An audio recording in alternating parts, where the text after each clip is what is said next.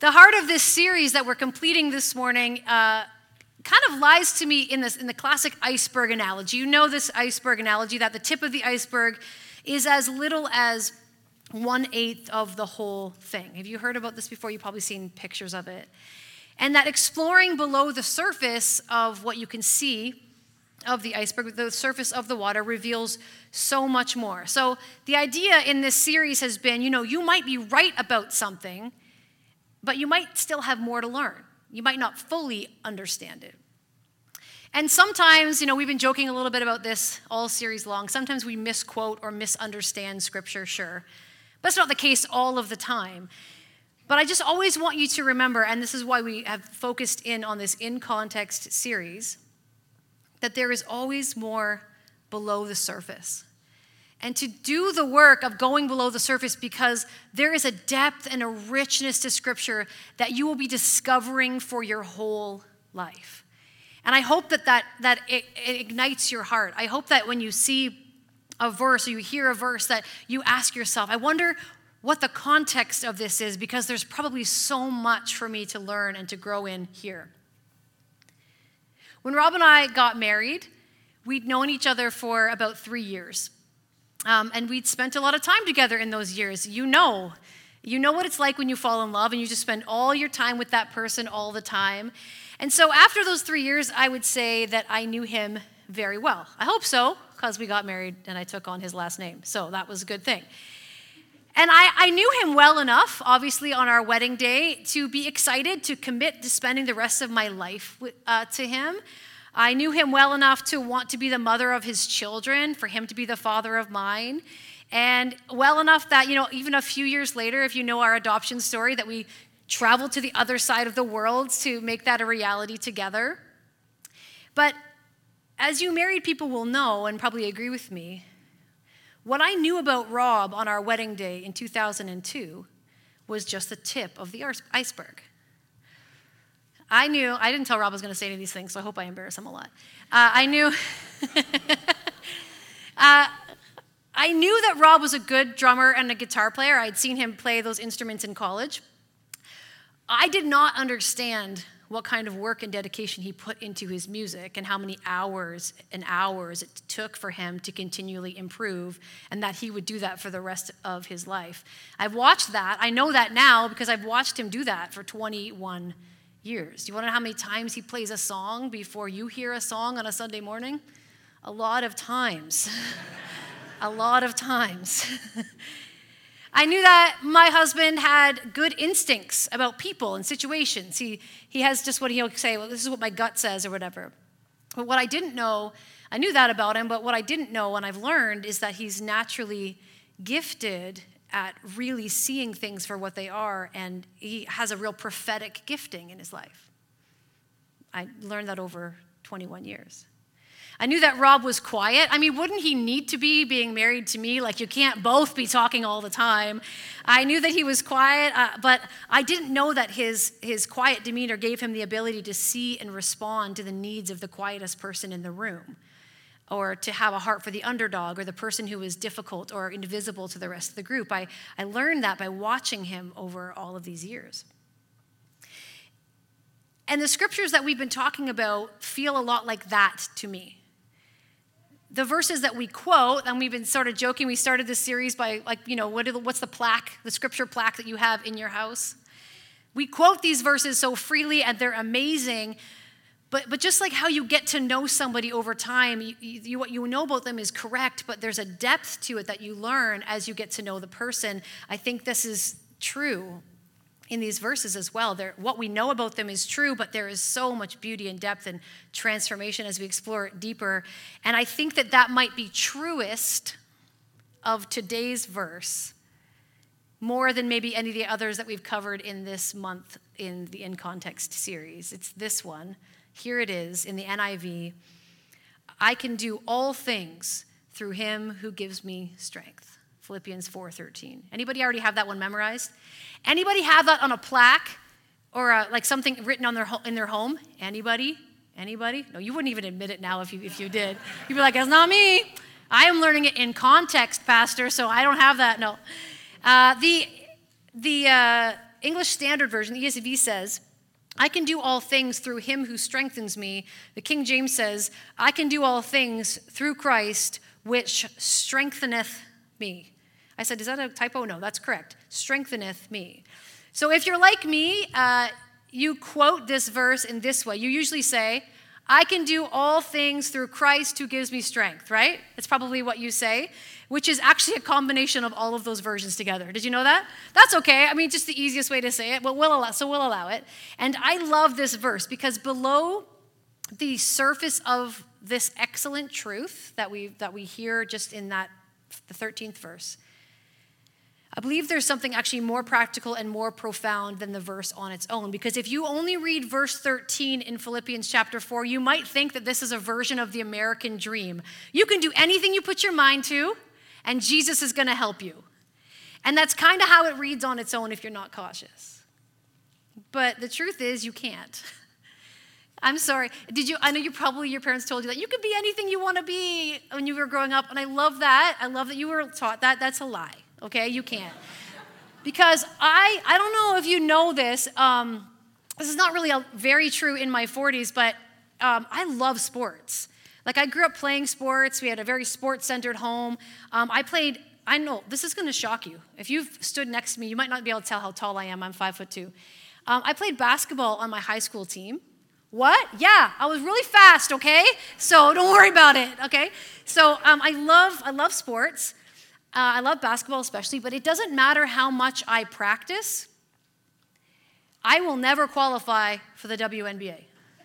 I don't care how good my jump shot is. I will never qualify. I am 5'2". There is no chance in any part of my life I ever would have qualified to play professional basketball.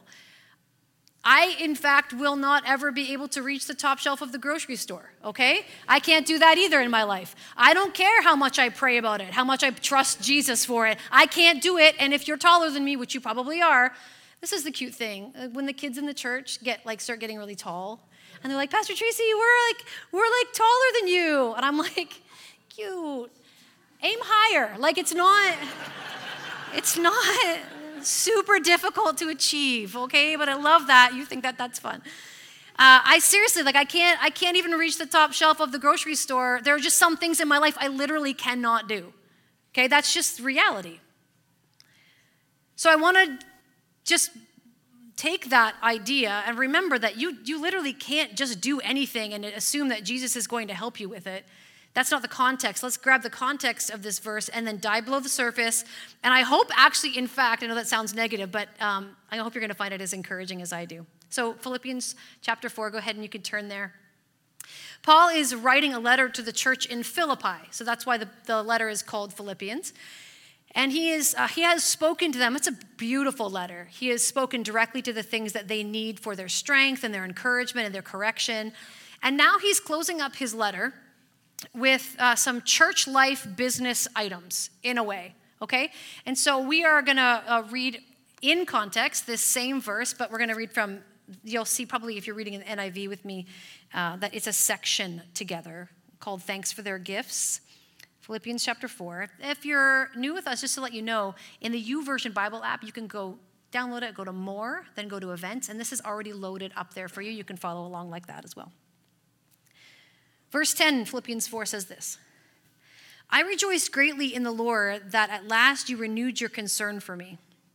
Indeed, you were concerned, but you had no opportunity to show it.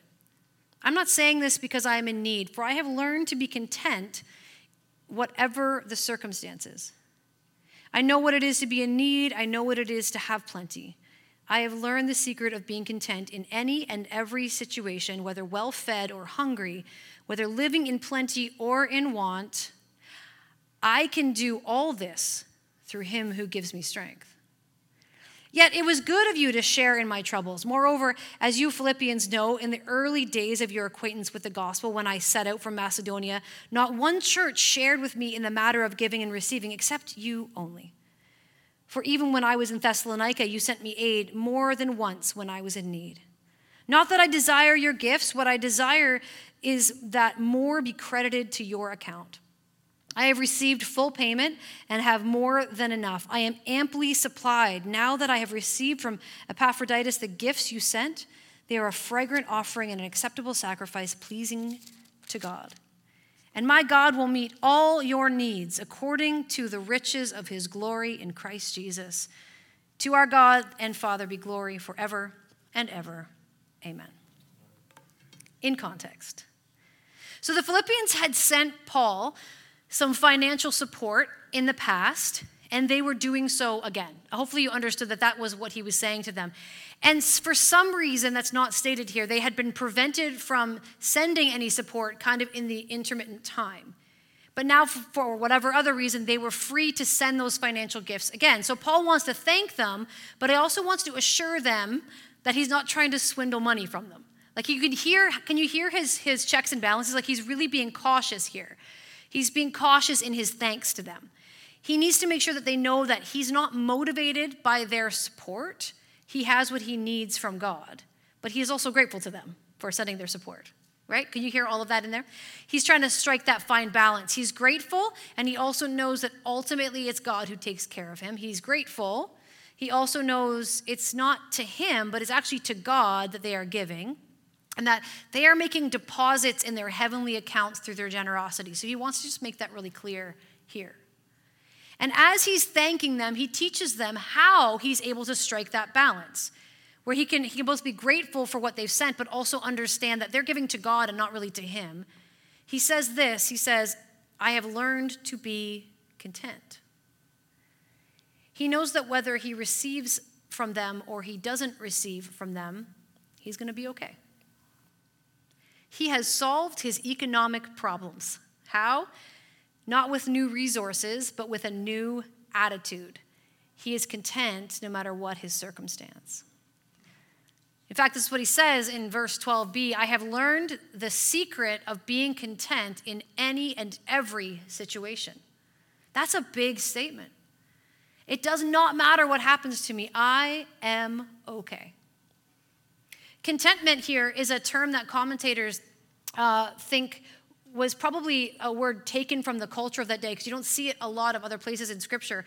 The Stoic philosophers of his time used to describe an inner spirit of freedom and discipline, that ability to conquer circumstances and situations rather than be conquered by them, as contentment that's the root of that same word. And it's sort of like the opposite of worry and anxiety. These are people who, if you are content, you are not anxious, you are not worried. And it's related to the Greek word for self-sufficiency. So there's this idea that I can be okay. I can make this work. I can white-knuckle my way through, and I'm going to make something of myself. I'm going to make this work. I'm going to just do the thing. And so the culture here is saying, I will learn to be content by a deliberate act of my own will. And Paul is using this word and turning it on his head, and he's saying, I can do all things through Christ who fills me with his strength. So he takes that word content and he just points it to Jesus. He's like, this is a gift from God. Contentment is a gift from God. Everything I need is a gift from God. It's not by my own human achievement. That's going to fall short. And what the Philippians had given to Paul, whatever that was, whatever that financial support was, it had obviously been a source of joy and encouragement to him. But he wasn't relying on them. Like, what do I do? If the Philippians don't come through for me here, what am I going to do? And also, nor when he was writing this letter was he asking, he's like, thanks for the gift. While you're at it, send me more. Like, that wasn't what he was saying either. He could honestly say that. He knew that Jesus would not fail him to give him what he needed, to strengthen him in every single situation that he faced. And Paul obviously appreciated the kindness of the Philippians because they showed such beautiful practical support to his troubles. And if you know Paul's story at all, you can read a little bit about what he went through kind of in a synopsis in 2 Corinthians chapter 11. Like, he went through a lot. Like, he had a lot. Like, you think you have troubles. I have never been flogged, let alone multiple times, or shipwrecked, or bitten by a snake, or like whatever. He had so many things that he went through. But the Philippians showed such beautiful practical support in the middle of all of those troubles, which was great. But he knew that ultimately their gift wasn't directly from the Philippians to Paul. It was from the Philippians to God, who used it to provide for Paul. So because everything he needed came from God, he was going to be good no matter what the Philippians did. So there's a lot packed into these 10 verses. There's that punchy verse 13 that we started with, of course, tucked right into the middle of it.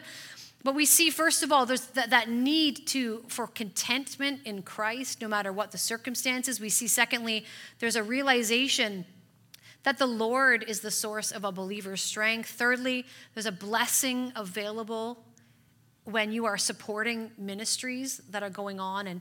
And fourthly, there's this promise that God will meet the needs of those who even give sacrificially, like the Philippians did. And so, I can do all things through Christ who gives me strength isn't about climbing a mountain.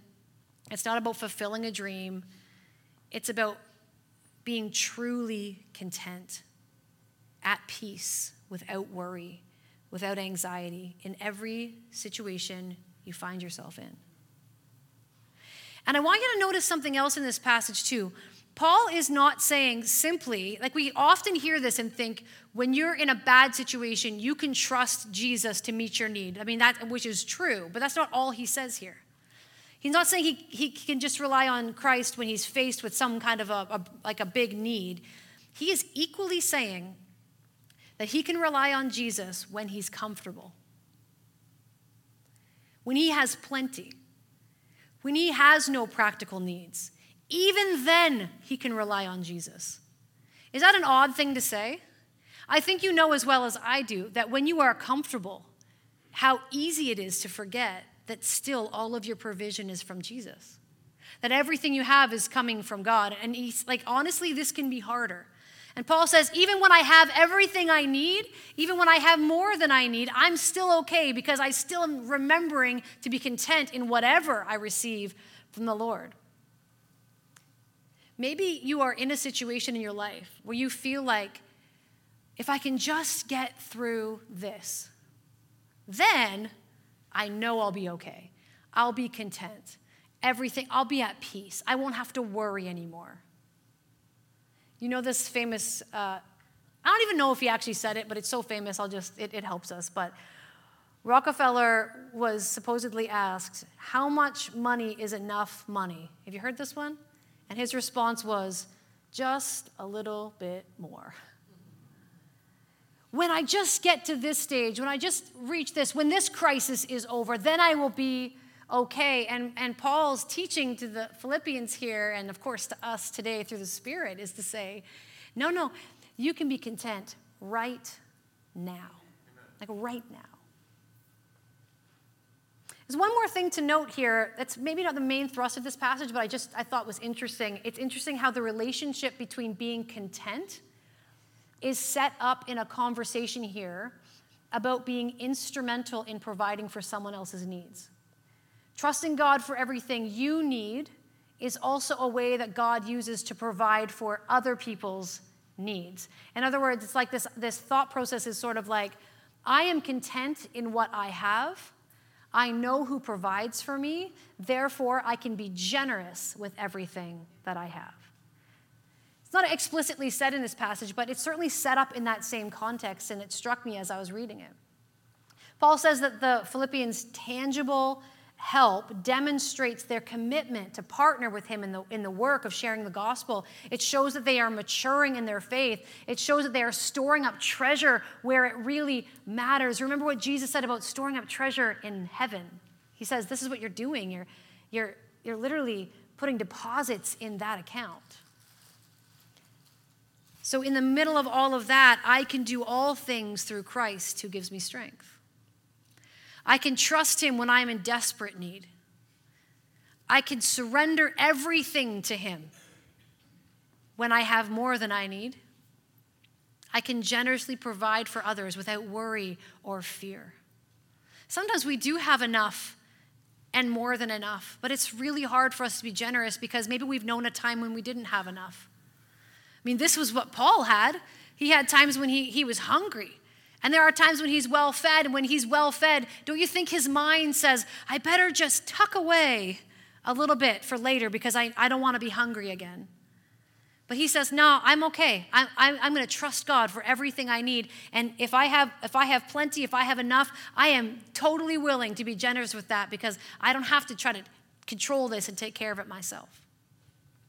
I see this passage applied in two major areas of our lives, though, of course, you could apply this idea of contentedness across so many spheres. So I'll allow the Spirit to speak to you about that. But two really obvious ones here. The first one we'll start with is probably the most obvious, and that's finances, right? We have been trained to think that we never have enough. Being content just as we are is really quite a foreign concept. And I can tell you all day long that you are among the richest people in the whole world. But if your context and the messaging you receive every day tells you the opposite, you're going to struggle with this fact. We don't need one more thing from Amazon. But there's such a cute thing at Amazon, right? I don't know what's in your Amazon cart right now. Maybe you do what our family does. It's like we put stuff in the cart and then we go, save for later.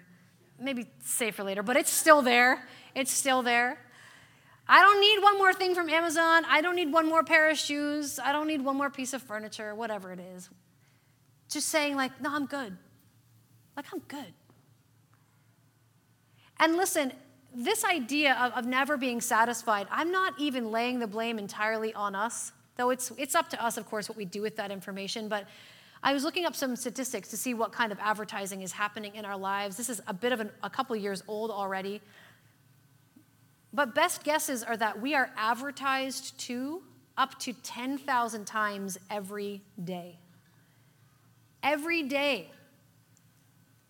Like every day, up to 10,000 times, you're being shown everything that you have to have, everything that will make your life better, everything that you could not possibly live without. This is the messaging that you are inundated with, and we're so used to it. We don't think much about it, but it's true.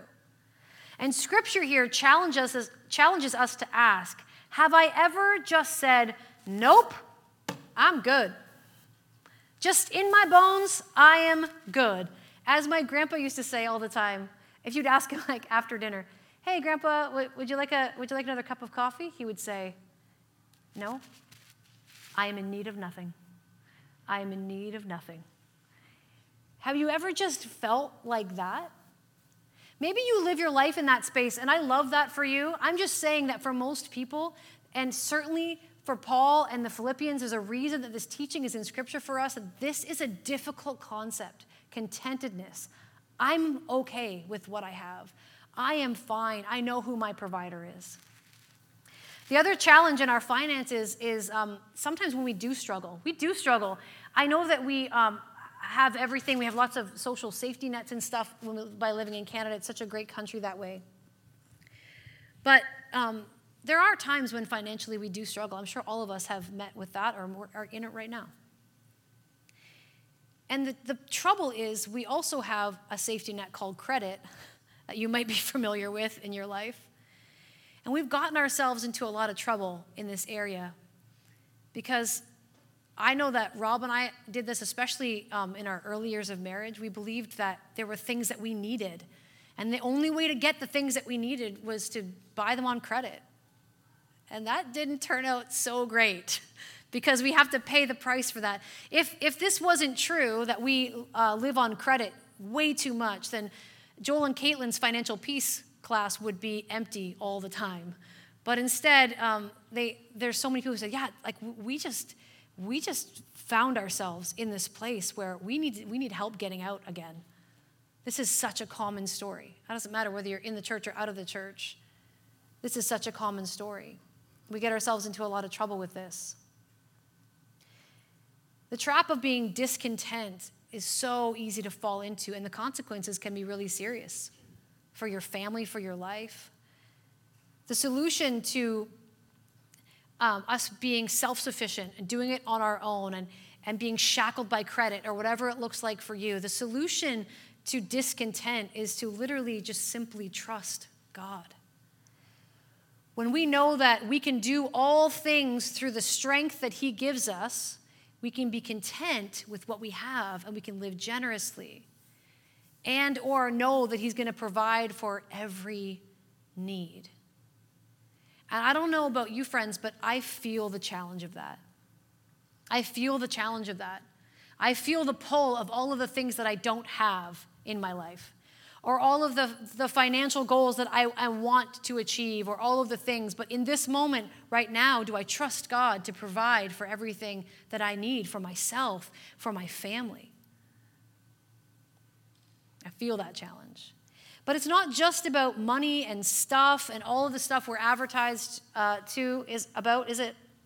The context here also points out relationships. Paul, you can hear it in his opening statement, I think. Maybe I'm reading too much between the lines, but I feel like it's right there. Paul is tempted to look to others as his source, other people as his sufficiency. I wonder what he was thinking when the Philippians seemed to be like totally on his team. They had his back. They were sending him support. And then nothing. Obviously for some period of time. And he's very grateful because, of course, that he figures that I don't know what happened. I don't know what happened in the interim, but we don't have that. But Paul says, like, you were prevented from it, but now you weren't prevented from it. And you can sort of hear in his voice that he must have wondered why.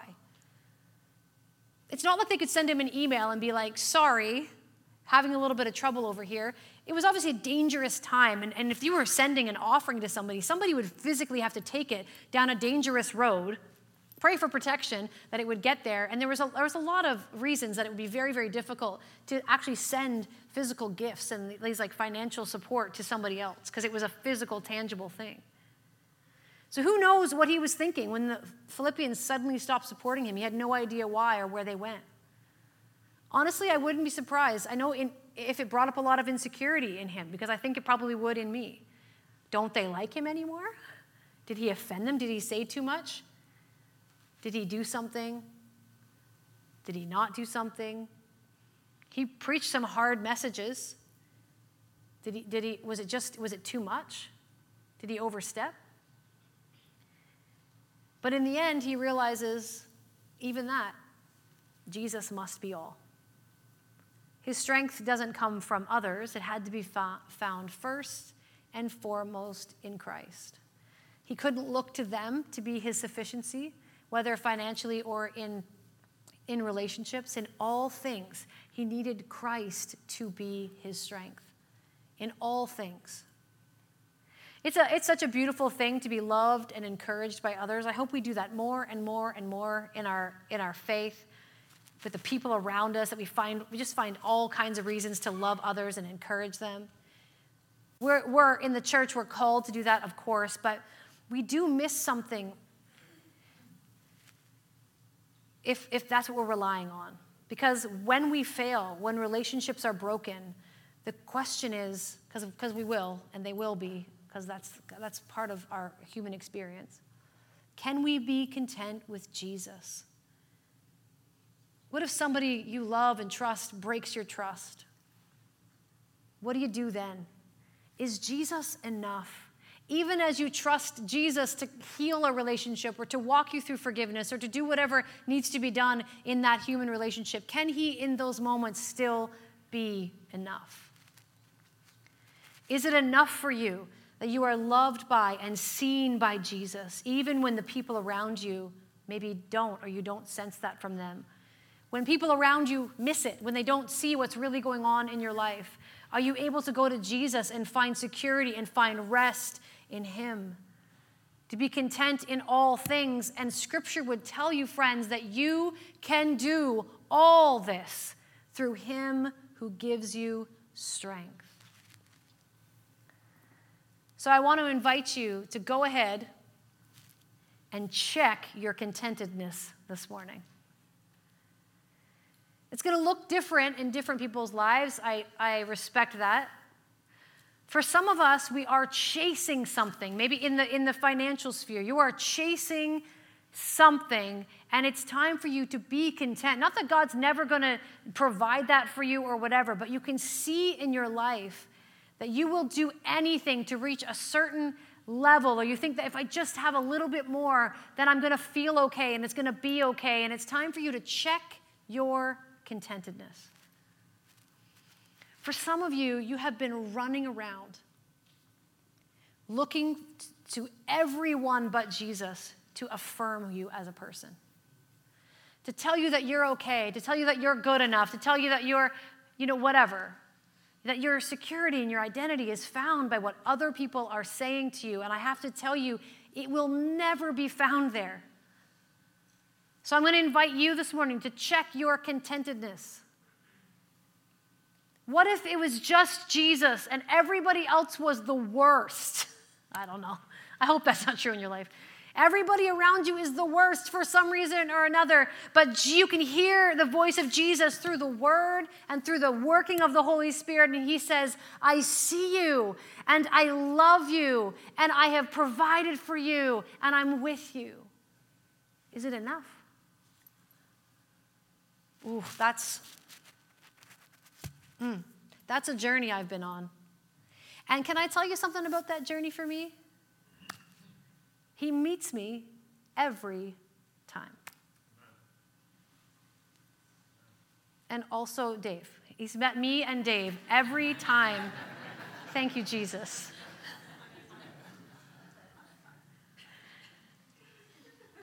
I hope I'm not, you are not required to stand up and shout or do anything like that. But I hope that you hear what I'm saying to you today. That if there is any sense in your life that you have a lack, any place in your life where you are just discontent, any place in your life where you are striving or you are looking for affirmation or you're looking for more and nothing seems to be quite enough for you and you are anxious and you are restless and you are worried or whatever that looks like for you, can I just tell you that Philippians 4:13 says that you can do all this through Christ who gives you strength.